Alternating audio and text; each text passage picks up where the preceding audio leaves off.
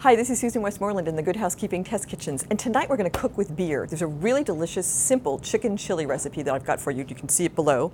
And we're doing that to celebrate the festival in Oregon. It's the 20th annual Microbrew Festival, and for the next 4 days, last weekend of July, they are serving over 72 microbrew beers to over 50,000 people. Just buy chits and you can go around and taste as many beers as you want if you happen to be in the Pacific Northwest.